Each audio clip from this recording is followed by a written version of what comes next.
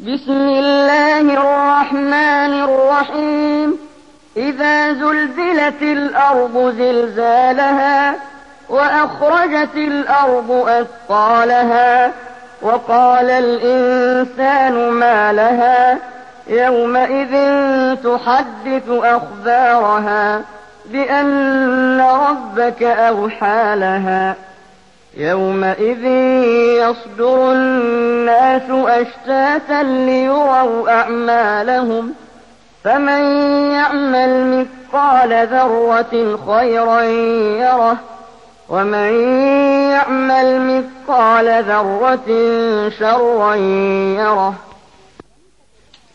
అనంత కరుణామయుడు అపార కృపాశీలుడు అయిన అల్లాహ్ పేరుతో ప్రారంభిస్తున్నాను. భూమి తన పూర్తి తీవ్రతతో ఊగివేయబడినప్పుడు, భూమి తన లోపల ఉన్న మొత్తం భారాన్ని తీసి బయట వేసినప్పుడు, మానవుడు దీనికేమైంది ఇలా ఊగిపోతోంది అని అంటాడు. ఆ రోజున అది తన పైన సంభవించిన విశేషాలను వివరిస్తుంది. ఎందుకంటే నీ ప్రభువు దానిని అలా చెయ్యమని ఆజ్ఞాపించి ఉంటాడు.